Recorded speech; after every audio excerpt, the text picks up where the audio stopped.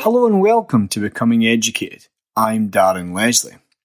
Can I start this week by saying a massive thank you to everyone that listens to this podcast. I am constantly blown away by this support and I look forward to sharing more and more in the coming months and years. Now let's get back to this week's episode. This week I am joined by Alex Gordon. Alex is Assistant Principal of Teaching and Learning at Chingford Foundation School, the school he went to as a student. And we discuss how Alex has taken the school on an evidence-informed journey. We discuss the following and so much more.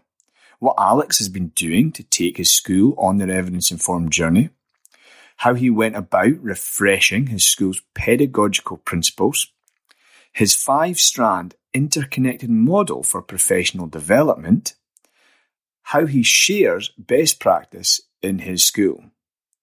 I love talking to Alex about how he leads teaching and learning, and he shared so much gold for teaching and learning leads. So let's dive right in to my conversation with Alex Gordon.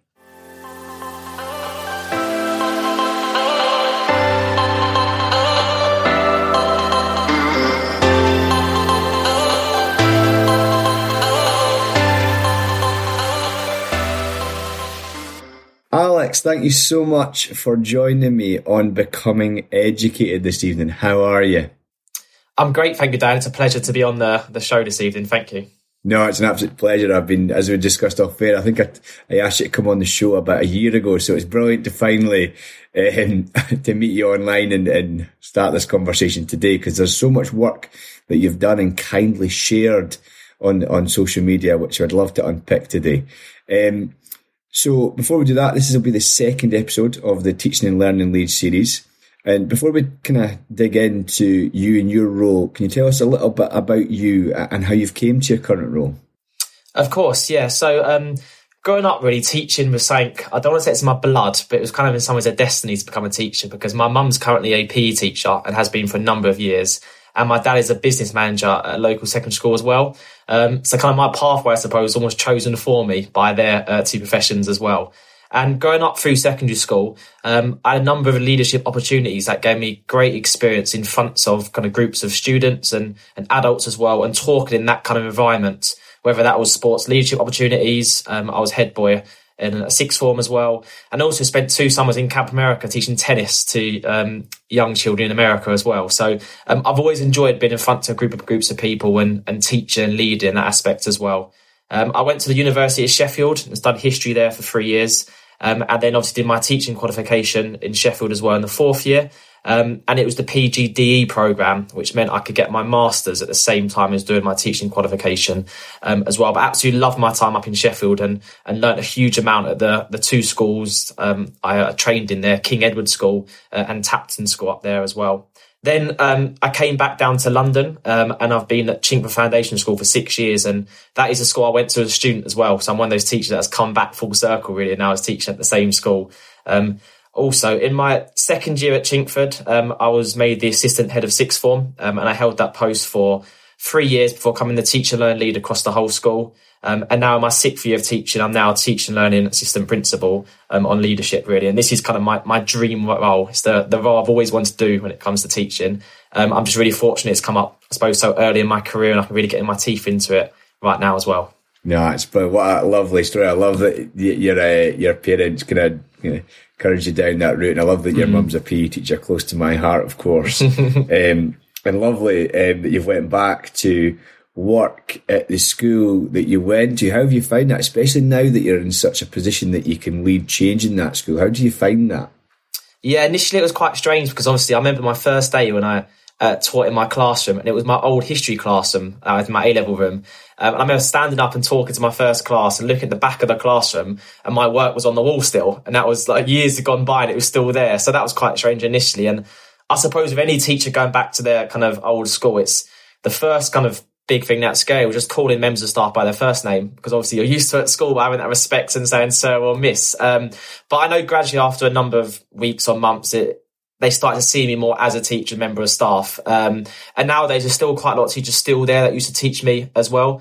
So that always brings challenge in itself. But I like to think with, I suppose, the way I'm at school and how hard I know I work at school, actually that respect now is still there. And obviously they see me as a teacher now. But yeah, those first few months were quite challenging and interesting, I suppose, to say the least, yeah. No, I totally what you mean. Some of my friends' dads or mums were my teacher, and you still want to go in and call them sir and miss rather than they're going, you're now an adult, so you can call me by my first name now. But I love that, and it's great. Just imagine you stand in your classroom and looking at your own work while you're trying to teach. So true, yeah, so true. I didn't know whether to tell the students or not, because I knew that their attention would have gone straight to it straight away. But I slyly kind of took it down after a few weeks, I think. But yeah, well, I hope you kept that as a good bit of memory. I think it's somewhere in the office, yeah. That's brilliant. I love that. Well, we're going to dig into the work you do in your role as Assistant Principal for Teaching and Learning. And since September 2020, you and your school have been on an evidence-informed journey. Can you share with the listeners what that has involved? Of course, yeah. It's something that's really close to me, really. It's something I'm really passionate about, as much as I read and share on Twitter and engage with other teachers as well. From the outset, when I took on the teacher learning role, I was very adamant in my initial interview that I wanted us to go on an evidence-informed journey. We were quite in a transition as a school, moving from obviously the old framework, an old way of thinking when it comes to teaching, to a new way, I suppose, as well, based around the evidence. And I kind of said that from outset. I want leadership to stand up and our head to stand up and say we're on this evidence-informed journey. And I think it's really important that that is kind of driven from the top, really, and set from the outset, so staff are all aware of the process we're following. And I suppose initially, when we first said that, I found it really important to explain the why behind it. Because as I'm sure you're aware and talking to other teachers, when you sometimes say the word research, there's that initial skepticism around what does it actually mean. Is it going to involve reading page and page of journals? Is that going to kind of eat into my time at school? And I can't possibly do that and process it all. So I'll come onto it later on, but obviously part of our job is to make the research and evidence as simple and easy to follow as possible, I suppose, in the school setting to help our members of staff. And although a lot of schools obviously at the moment are on this evidence-informed journey and approach, we were really clear from the outset to think about those pitfalls and think about how can we overcome them, or be really honest with our staff around what they may be involve. And obviously it links to stuff like time restraints, the wealth and the volume of research that exists and what to select or choose or share with our staff. I suppose the motivation and the interest of the staff as well. And I suppose also the reliability and how credible and how specific and interesting that research is and how it can be applied to their own subjects and their own teaching as well. So from the outset, really, we're really conscious around that when we presented this idea of a research-informed approach. And I suppose as people maybe have seen on Twitter, there's a particular Venn diagram that we share quite a lot with staff around what we define as an evidence-informed practice, because we've got a lot of staff in a school quite experienced and have been there for a number of years. And we still want to obviously use their expertise, their passion, their knowledge, their ability in the classroom. And also, I suppose, merged out with our own context about where we are in North East London as well, with the best available research or those best bets. So we kind of triangulate our approach to think about what works best for us. And I'll come to an example later on around our principles and how we use that as well. And I suppose the next step on that journey was to think about, well, we thought about the pitfalls and the dangers, I suppose, to standing up and saying we're on this research-informed approach. But how can we actually get that buy-in straight away from staff? And why is the research so powerful and so important for people to think about as well? Because I didn't want this to be just like another fad that's passing through, really, and just a phrase that people say, and actually we don't really come back to it or use it a lot in our approach or practice. So I made it my big mission initially, and I still do to this day actually, to kind of get out and about as much as possible, to speak to staff around the school. Because I've kind of used this phrase in one of my blogs before, but I do see the role of a teach and learn lead as a salesman in some ways.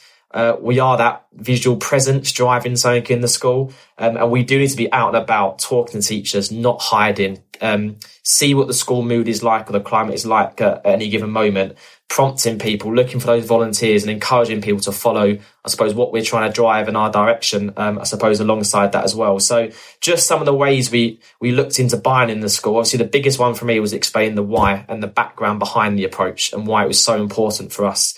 I was also really conscious from the outset that any research that we shared with staff would be down to 1-2 pages at absolute maximum. And we were not going to share loads of bodies of research and journals to staff. unless they really want to read it in their own time if they chose to as well. Also found it really important to simply listen to staff. And obviously what lockdowns gave us, I suppose, is another model of CPD. We've moved obviously more online in terms of our CPD programs. And I know that's gone down really well with staff. And although we're kind of going back towards that more face-to-face model, still thinking about all those positives we looked at during lockdown that might help us in the future when it comes to sharing research and the approach that we've taken as well. And then the final thing around buying, obviously, is around, for me, having no surprises, but communicating things staff really, really early, or as early as you possibly can, and think about how does this research, how does this informed approach support workload, and how do we train staff to follow that kind of message, and how can it help them most? So all of that for us was vitally important as we kind of set out on this journey and thought about what we could do. In terms of just some really small practical examples, I'll say at this stage really, for us, the research-informed Germany can best be shown by the research guides that I put together each half term. And I've shared all of these on Twitter that probably people have seen on there as well. And as I'll come to later on, we have our pedagogical principles that form the basis of our half-term focus when it comes to CPD. And each half term, I put together a research guide that's 1-2 pages long. And it's a useful, short, effective summary of, I suppose, the research that exists around a particular pedagogical area as well. And that kind of underpins what we do in a half term. And I think that's really, really powerful to share with staff. And alongside that, when we share the research guide, I also put together a pre-recorded video, which I'm adamant never goes beyond 15 minutes. And what I find that's really useful is that the research guide might be 2 pages long and might have a lot of information to read. But by having a pre-recorded video, I can kind of sometimes go beyond that and explain it in a little bit more detail as opposed to seeing it on the page. And that comes hand in hand with a Microsoft Forms that staff fill out as reflection afterwards for their key takeaways alongside that as well. So I can kind of really see throughout a year where staff have understood certain aspects of the research based around our focus, and maybe where more information needs to be shared with them as we go throughout the year also. The final point I say in that is that this year, outside my office, I've put together a teach and learn display, which for me kind of supports the idea of communication. So our focus is clear on there each half term. Our CPD each Wednesday is on there for staff to see as they walk past on a whiteboard that I can just change each week. And all our key information documents are visual for staff to see in the staff corridor. And then finally, we have obviously a CPD library, which we started this year. That's currently in my office, but obviously we've got plans in the future to maybe put that something a bit more central in the staff room. And we regularly purchase books. I think we're up to about 30 books in there at the moment, and staff can take them whenever they want to. And that informs their practice and their own reading maybe alongside that as well. So we're very much at the start of our research-informed journey. It's probably our first year or second year on it. And we know this will take a number of years to embed properly in the school. But I suppose at the moment, we're very happy with the direction it's going. But obviously, a lot more work to do in the future as well. There's certainly so much in there. And I love how you kept coming back to this idea of explaining the why and this over-communication. And even in that last example, you shared there about research guides linked to work on that half term with pre-recorded videos and forms for reflection that you can take in, and even going right through to the teaching and learning display. Kind of goes back to what you said earlier on about the teaching and learning lead being a salesman. I really like that analogy, because I've certainly found that myself in my own role, that kind of when you're going round, you're nudging people in the right way, and you're asking, did you take anything away from that last session that you said? If you tried anything, that would be great. Would you be willing to share that with someone? All that. I totally agree, yeah. And the biggest thing at the moment around that is we've this year brought every member of staff a visualizer to use. And there wasn't really a culture in the school of actually staff using that previously. So also mini whiteboards we're starting to use a lot more in the school as well. And we've brought some more for staff to use. So at the moment for me, it's around trying to explain why Visualize is obviously so powerful and a great teaching tool, and trying to get as many staff using that as possible. So it never really stops on a day-to-day basis how much you sell what you're trying to get at in the school. No, it's great. And as you're kind of getting those willing volunteers and they're sharing their practice, we're going to come to a little bit later on in sharing practice. And as they're sharing it, you'll have a couple of people going, I'd like to use that. I can remember back early in the term, we did one on using a visualizer, and we had loads of staff there just for 15 minutes at lunch. And then at the end of it, where our orders for visualizers just went up and people started using them, and then it just creates that little bit of buzz around teaching and learning that really helps kind of generate really good conversation. So you mentioned in there a little bit about your pedagogical principles. So you refresh your school pedagogical principles. How did you go about doing that? And can I ask you to share where you are now with them? Of course, yeah. Again, when we first started this process, and I initially looked at our teaching learning policy a few years ago, our principles were kind of embedded within that policy, which involved, I suppose, around 20 to 30 different points. It was a number of pages. And I remember reading it thinking, this isn't really shared readily around the school. I doubt staff have really read it properly. So one of my first initial challenges, I suppose, is thinking about how can we establish a collective framework across the school of what we define as effective or high quality teaching, I suppose.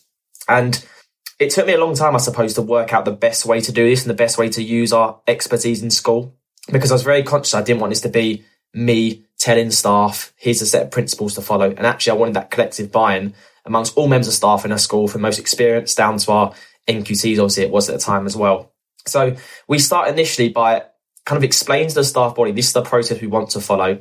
And for me, I'm a massively strong believer in whole school framework supporting outcomes, but also ensuring that staff still have autonomy within that framework as well. And so we said to staff, this will clear time and space for you. It gives you something to fall back on in the classroom. It will ensure consistency across all the classrooms in our school. It'll also remove obstacles. So it's one small thing for you not to think about. So you can focus on your teaching in the classroom as well. And also, once it's embedded and set in our routines, it can make sure that every minute counts and make sure lessons are as productive as possible, because we all follow this same pathway and same approach. So initially, my plan was to put together a teaching learning council, or a working group, as some other schools call it as well. And with that teaching learning council, I didn't want to be prescriptive or selective. I wanted to open out to as many people in the staff body as possible. And all we just simply asked was a small 250-word expression of interest. The reason being, I wanted to see kind of the passion of those staff members and why they wanted to be involved and what they'd done previously as well. And we had a number of applicants. We ended up with 12 people on this teaching learning council, and that ranged from our most experienced head department down to an NQT who had just joined us in the English department as well. So a full range, I suppose, of experience and knowledge within that teaching learning council. All we said to them is that we want to see a willingness for you to lead, to learn, I suppose, to develop your own practice, but to be enthusiastic around teaching learning and create this real buzz in the school alongside that as well. In our first meeting, I shared with them around a 5-step process that we're going to follow to put these principles together.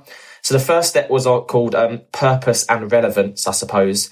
And we explored in more detail, I suppose, why is a whole school framework so powerful and needed? And for me, the most powerful argument is that obviously our young children in school, with everything that's happening in the world today, if they come to school and have 5 different sets of rules in 5 different classrooms, it's going to massively overwhelm them, and that's going to impact the learning they can do.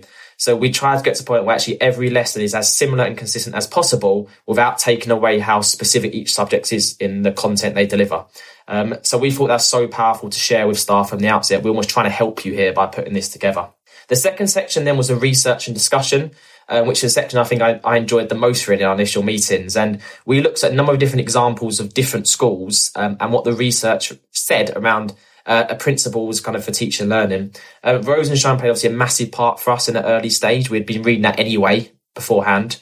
But we also looked at examples such as the 7 principles at West London Free School. We looked at the EDI framework for Forest Gate, another example. And we looked at what other schools had done and mapped together. But obviously, we're very conscious this is our own principles, our own context had to be so powerful and so important as well.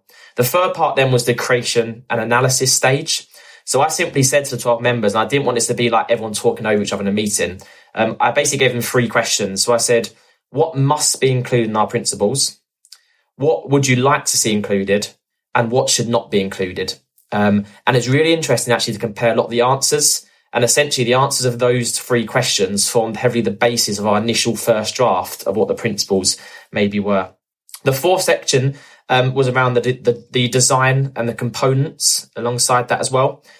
So we essentially settled on 8 components, which we identified with our staff experience and the research and collaboration were common features that typically produce high quality teaching. And we didn't want them to be prescriptive. we said actually every lesson maybe won't see all 8 components, but they're going to underpin everything we do moving forward around CPD and our meetings alongside that as well. The design part actually was, again, quite tricky because everyone's got different viewpoints around how we should structure this and what it should look like. We ended up going down a road of almost like a building block style function with 8 components. But again, I was very, I suppose, to me, it was really important that these principles weren't just listed, but there was a little explanation next to them and actually what it could look like, I suppose, in the classroom. So we ended up, we set with 8 components. And I think one small example of our research-informed approach is that actually we wanted to make certain areas really explicit that maybe weren't explicit within Rosenshine and other examples. So, for example, literacy and reading or metacognition. And we thought actually that's really powerful for our students in our school. We had to make that really clear within the principles. So we ended up with retrieval and retention as our first one, purpose and sequencing, high expectations and communication, knowledge and deliberate practice, modelling and questioning, literacy and reading, metacognition and self-regulation, feedback and review. And what's kind of implied within that is that they kind of do go in a lesson style structure order. Which in some ways was kind of deliberate as well to help staff navigate their way through, because we want this to be used as a planning tool alongside that as well. And we actually went to a little period of consultation with staff where we actually sent this out in advance and got some staff feedback as well before we formally launched this, I suppose, at the start of this academic year as well. So that's kind of set at the moment. A lot of our work this year, like kind of our one big teaching learning focus is embedding this with everything we do. And we know this game won't take 1 year. It will take a number of years to do that as well. But for me, it's really powerful to kind of use these terms and try and promote this idea of a shared language. So we're all using these terms as much as possible and all have awareness and knowledge of them itself. And it links very heavily to our kind of code of conduct we have for expectations in the classroom. Because for retrieval and retention, it talks about having a retrieval starter on the board as students enter. And that's kind of seen as well in our code of conduct. Now we start our lessons as well. So for us, the principles, I think, are really powerful to underpin our practice. But again, we're aware it's very much a year-on-year process as we carry on to embed this and share more research based around those 8 principles as well. But now that conversations that you must have had with those 12 staff must have been absolutely fantastic. I want to ask you, did you find that as you were discussing these things, these 12 people were going back to their departments and then coming back to discussion again, and each time the discussion was getting richer and fuller and kind of taking shape? Do you find it kind of your 8 components fell in quite naturally over time? I'd say they did actually. And what was really interesting is when we had the discussions, it was during lockdown. So a lot of our meetings were on Teams. So you can imagine how you're trying to chair a meeting with 12 people on Teams, don't want to talk at a similar time. So a lot of our meetings went longer, I suppose, than were anticipated, really. But yeah, when a lot of teachers spoke to departments, a lot of their discussions influenced heavily the descriptions that we wrote alongside the principles. There was quite quick agreement, I suppose, on the principles themselves. As we worked our way through. It was then the description next to it about how we should word it. And actually, in some cases, when it comes to a compromise, but there was some members of staff who wanted it to be written in terms of a question to support self-reflection of staff and their planning. And some members of staff who wanted to be written as like just sentence. So provide this or explain this. In actual case, we're not doing both. So we've got one set of principles, which is a statement-based approach. And then we've got a guidance questions prompt sheet, which goes alongside that as well. So staff kind of got both alongside that to really support them in their plan as well. So when we have our half-term focus based around these, we use aspects of both the question sheet and the statement sheet and share them both with staff as well. And it's been really interesting how staff have used both of those documents to really support them alongside that as well. So, I'll come on and talk more about the focus, I suppose, in the next question around our professional development model. But yeah, this is the idea, I suppose, we're using these principles. It gives us something to fall back on, the framework that we can use in our meetings to really discuss collectively. And actually, it's something that we all understand at the moment, or beginning to more understand as we go throughout the year alongside that as well. And what you found actually is a lot of these terms are quite new. We're going through a transition, and introducing a lot of these concepts to staff was maybe not the first time they've heard of it, but maybe the explanations was the first time they've heard of it maybe. So again, it's been really powerful actually talking to staff, and as they've gone away and tried things out or spoken to their departments, and they've come back to us having those really strong discussions around next steps and how can we use these more within our frameworks at the moment. So yeah, it's been a really interesting journey so far, and I suppose I'm looking forward to where it will go next with keeping to embed these in school. No, certainly. I love how it gives us that shared language. So whether you're talking with the art department or the English department, you've got a shared language around your teaching and learning that you can all hang your hat on and share practice and find common ground and so on, and it keeps the conversation on the main thing, which I just love that. And you alluded to there your professional learning and development model. So can you share a little bit with us about your 5-strand interconnected model for professional development? Yeah, and this is like very different and I suppose a little bit radical compared to what we've had in the past, really. I know obviously a number of schools where I did a bit of research around this follow kind of the free and laid model around whole school department individuals.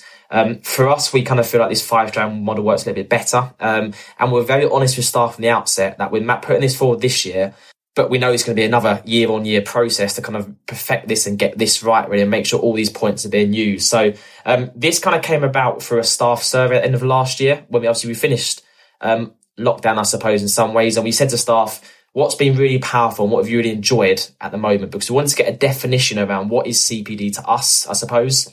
And within kind of a number of different statements, CPD really came down to 5 key phrases or key words for us that we share with staff. So the first one is that improving student outcomes. The second one is around a collective set of whole school priorities that we focus our attention on. The third one is about building and enhancing our knowledge as kind of experts in the classroom. The fourth one is around being evidence informed in terms of our approaches. And the fifth one is making sure time is put aside for collaboration amongst our staff body as well. So we kind of had that, this is what CPD is to us as a real background and focus.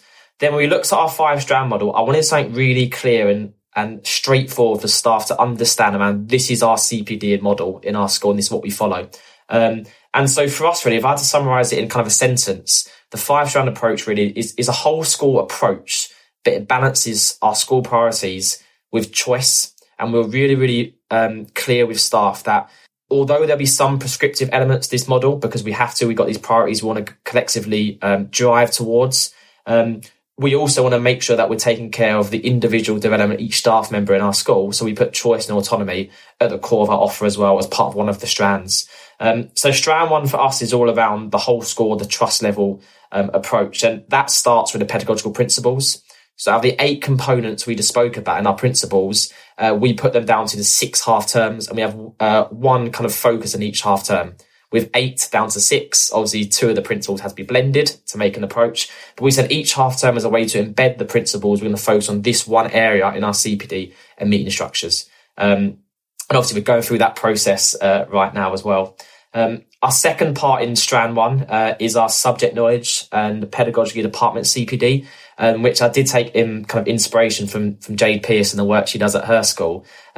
But we're really clear with staff that we will put aside 2 department meetings a half term for them, whatever the program, whatever the structure in terms of the meeting at that given moment is. And we see those sessions as a way to empower our middle leaders to deliver CPD around their departmental priorities, but also to help improve and support the knowledge they have in their department as well. So we do kind of give quite a lot of free license to HODs to plan those sessions themselves. They do work very closely with line managers around actually what's the best things to do at a given moment.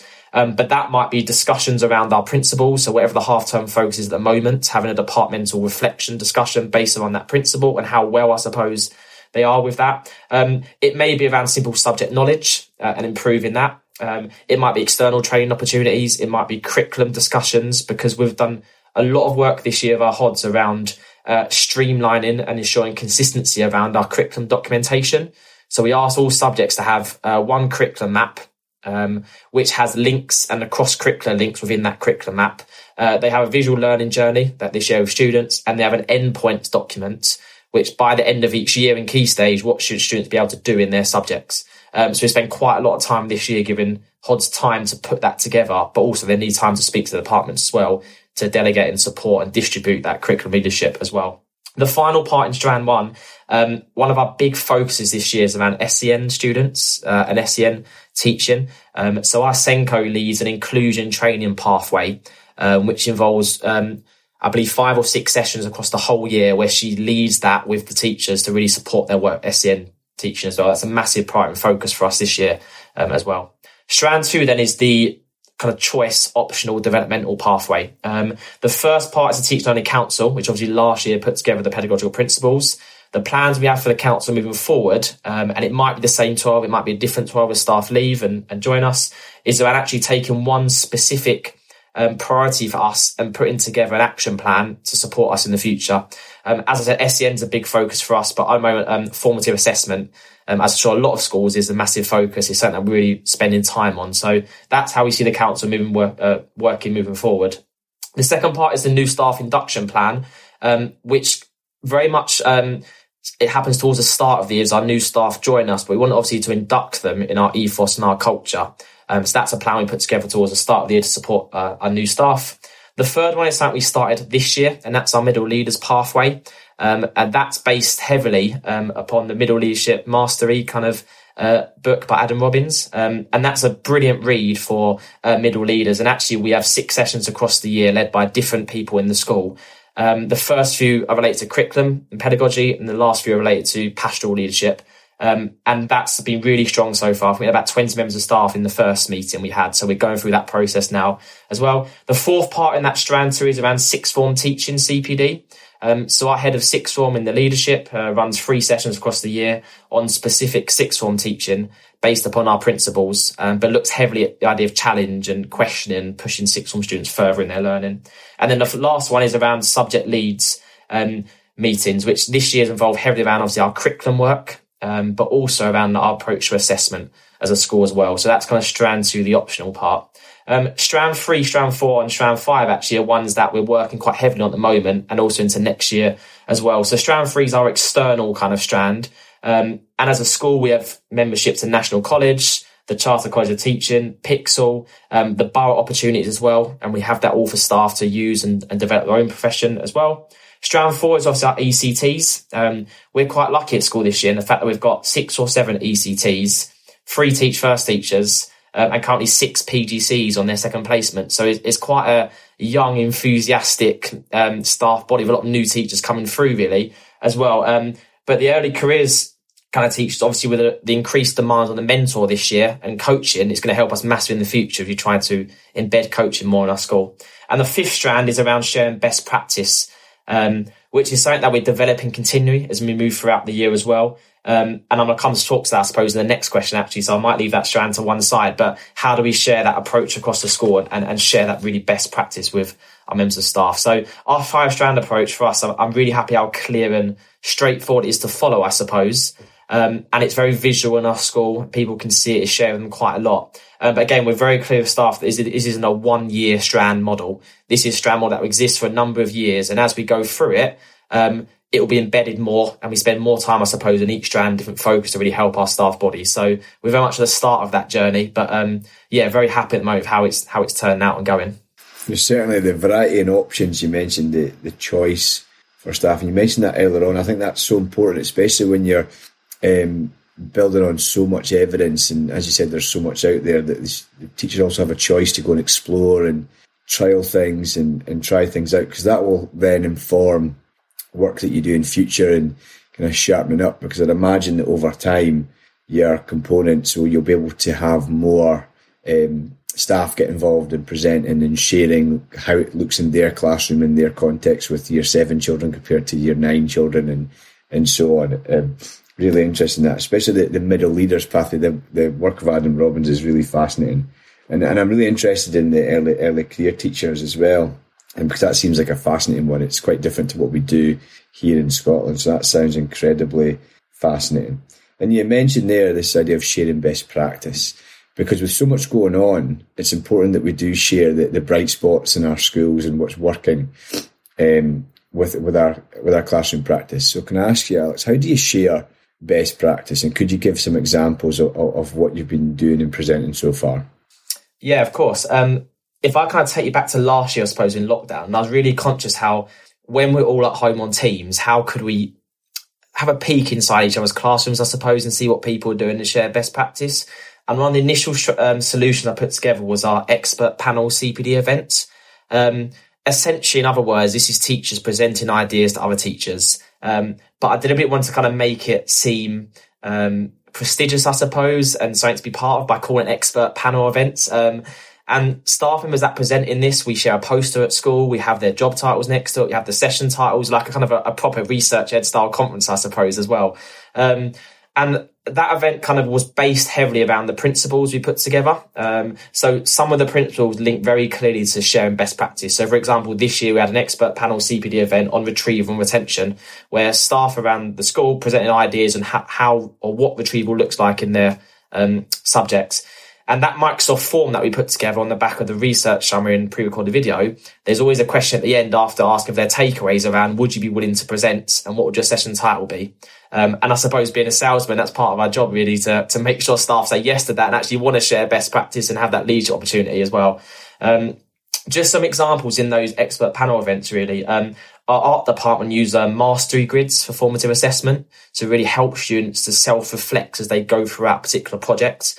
Which was really powerful when a head of art presented that as well. Our history department very much are heavily using the visualizer at the moment, and they kind of took a lead in the school as kind of this vanguard group of how to best use that, and they shared that within one of the events as well. In terms of retrieval, our media department, they use an approach called recall, term and trigger. And essentially recall is a short answer question from previous lessons. Term is a short way for terminology, so it's a keyword check.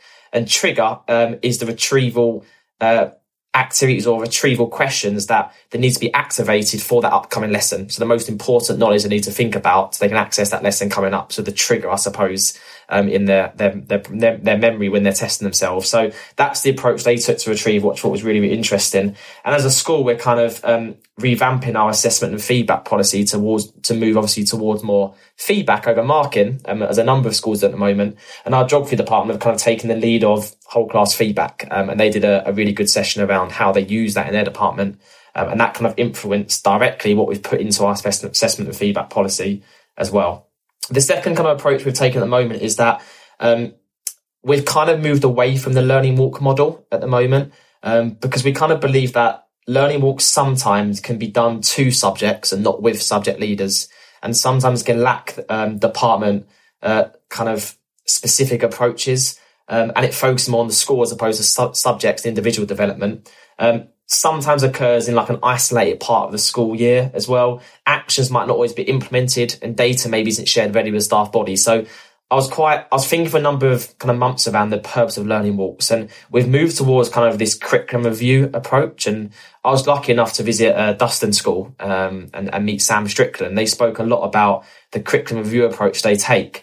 So at the moment, we're going through this process, actually. So we looked at history last week. We're currently going through the art department at the moment, and we're going to see each department by the end of this academic year, hopefully. And we go through a curriculum review quality assurance. The idea is based around 10 curriculum points. Alignment, kind of the whole school aims, precise and detailed department intent and vision, the coherence of their curriculum, the consistency in terms of their teaching, the implementation of that curriculum, accessibility, assessments, ambition and challenge, and then the impact of that curriculum.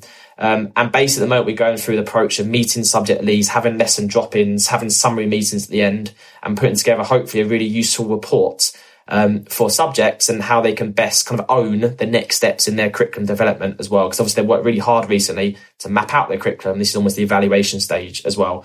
But for me, I suppose on a selfish level, by being part of this and leading on this, is that I get to see best practices across the school. And it kind of gives me an idea in my head of where to go for certain points and what departments to use, kind of when we have a particular focus around expert panel events. So that's been really helpful for me as well.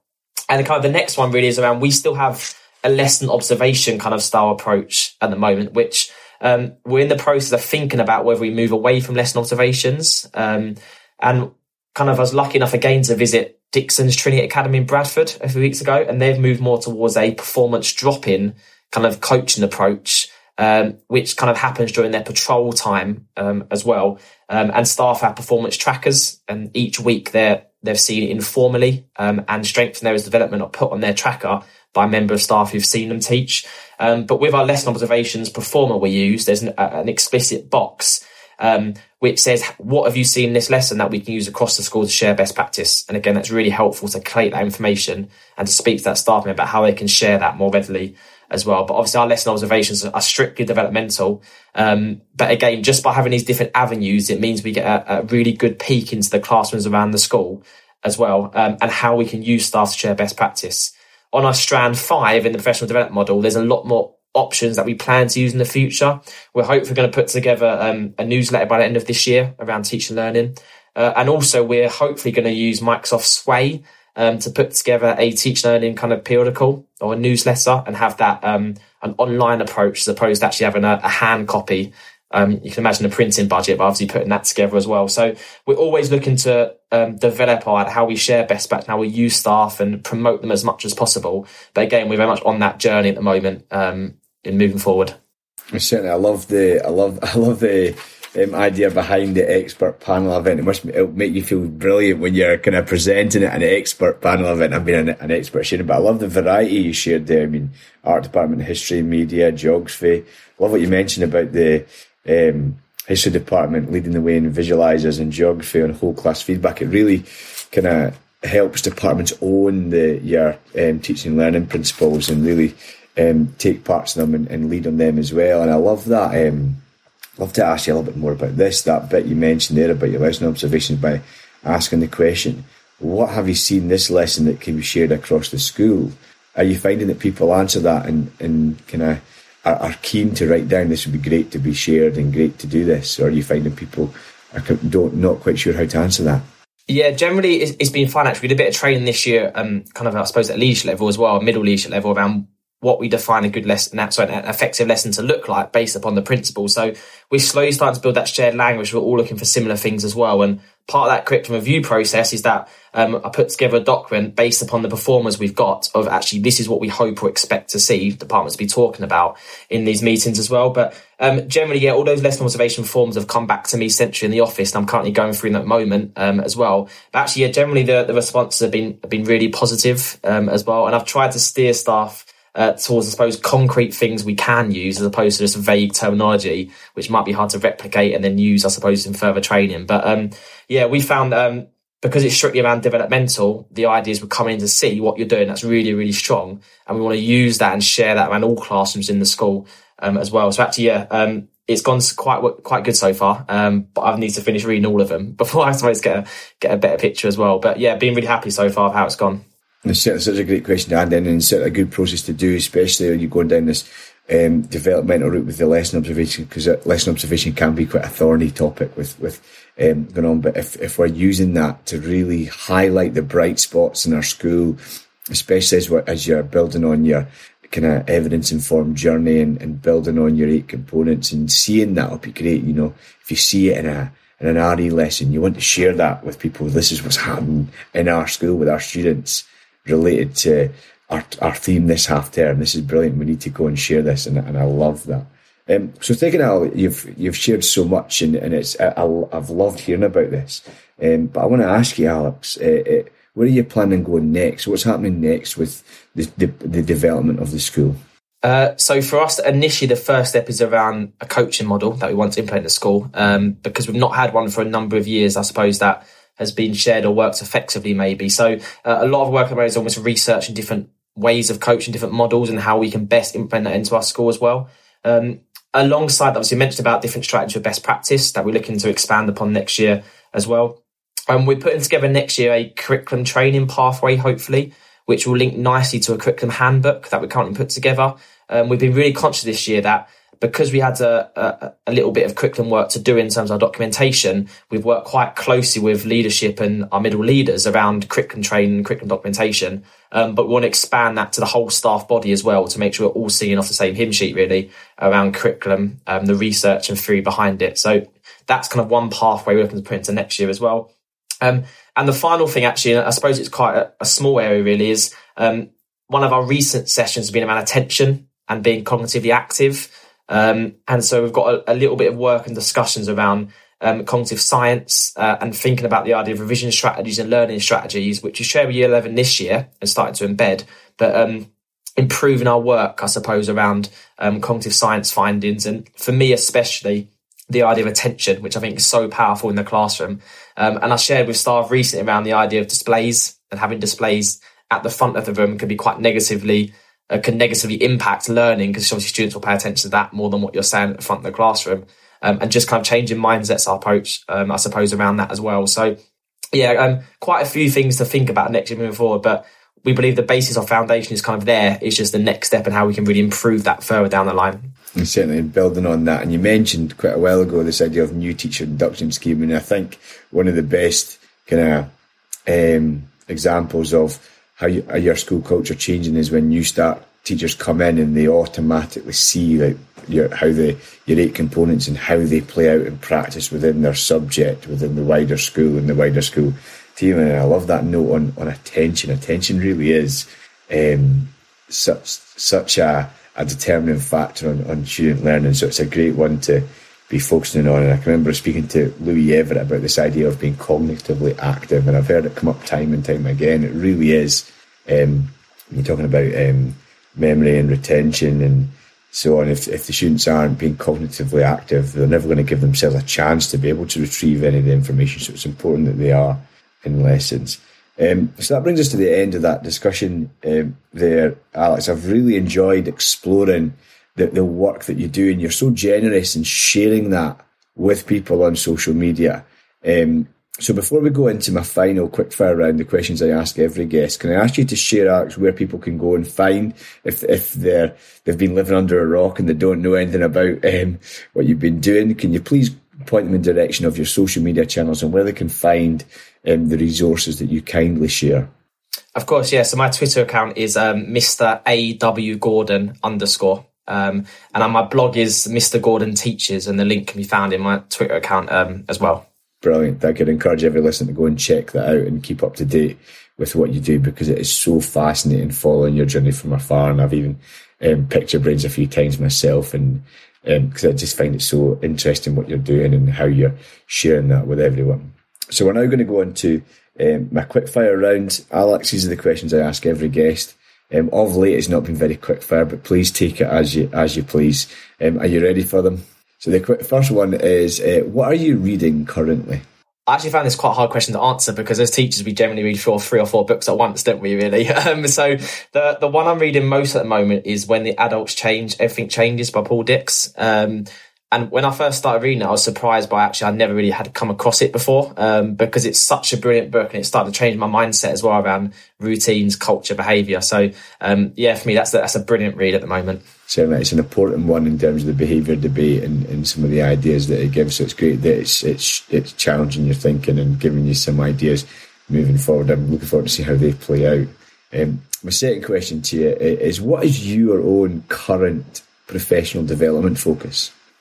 So one of my massive kind of focuses this year is obviously being someone who's teaching at the school I used to go to as a student, and it's the only school I've taught in so far in my career. I kind of wanted to get out and about and see other schools in practice as well. So I've been quite lucky this year that I've gone to Dustin School. I visited Waterside Academy in Hackney. I've been to Dixon's Trinity Academy in Bradford. And I hope in the future to visit Michaela, and there's a lot of people have done, and also got another visit lined up to Castlemead Academy in Leicester as well. So I'm trying to get out and about and see as many schools as I possibly can, and share ideas and see different ways of doing things, I suppose, as well. But alongside that, really, and as I said, I mentioned the idea of attention, but I'm really keen at the moment to think about classroom routines. Especially around, we don't as a school have shape, slant, natural state, these kind of phrases at the moment embedded within us. So I'm kind of exploring my horizons a little bit more around this idea of culture, routines in the classroom to really complement our teacher learning work that we're doing as well. Certainly, thank you so much. And it's so interesting the notes you made there on visiting other schools to see what they do, but it's so important to bring it back to your school and kind of decide where you are in your own journey and what you can fit in and what maybe isn't relevant for just now, but also how you can make things your own, because so many different schools have taken things like, for example, slant has been, I know that when I spoke to Jack Tavasili Marsh, his school used star, and people make it use, I've seen another one, I think I've seen ASAP somewhere else, so people just take the same idea but they turn it into their own and make it their own, and I love all that. It's so fascinating. And then great that you get out to go and visit these schools. And my final question to you then, Alex, is what do you love most about being a teacher? Again, this seems such a simple question, but obviously when you approach it, there's so many different ways. For me, actually, when I was thinking about this question, I do really enjoy when because the town I'm from, Chingford, is quite a small town in London. I do really enjoy when I'm walking around Chingford and you see an ex-student across the road and they say hi to you, or they actually want to speak to you. And I suppose for me, it's around those connections you forge with students through their time in the school, the relationship you build with them in the school as well. And the fact, obviously, we are difference makers for young children with that stable influence in their kind of teenage years as well. So for me, it's when you see students outside of school and they're happy to see you and they don't walk past you or they don't ignore you. For me, means you've made a massive difference in their life and they've really appreciated the work you've done as well. So for me, that's great.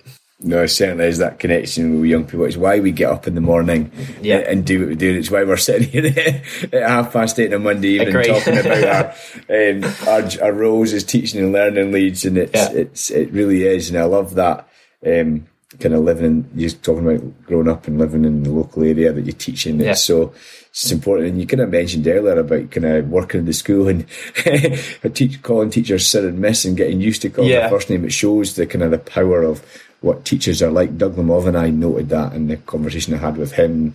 You know, teachers that live long in your memory, and even though you know their first name, long into your adult, you still want to call them Mr., Miss, Sir, and so on. But lovely. So that brings us to the end, Alex. I've really, really enjoyed picking your brains on what you do as a teaching and learning lead in your school. And thank you so, so much for giving up your time to come on to Becoming Educated. Thank you, Dan. I've been a massive fan of this podcast for years, so it's been a pleasure to be on and speak to you today.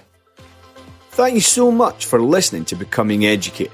Before you go, can I ask for a few things that will only take a minute? I'd love it if you could review the podcast wherever you are listening from to get each episode into more ears. If you want to support the podcast, you can buy me a coffee at buymeacoffee.com/DN Leslie. And finally, to keep the conversation going, please use the hashtag BecomingEducated and tag me on Twitter @DN Leslie. I'll be back soon with more insights and knowledge from the greatest profession on earth.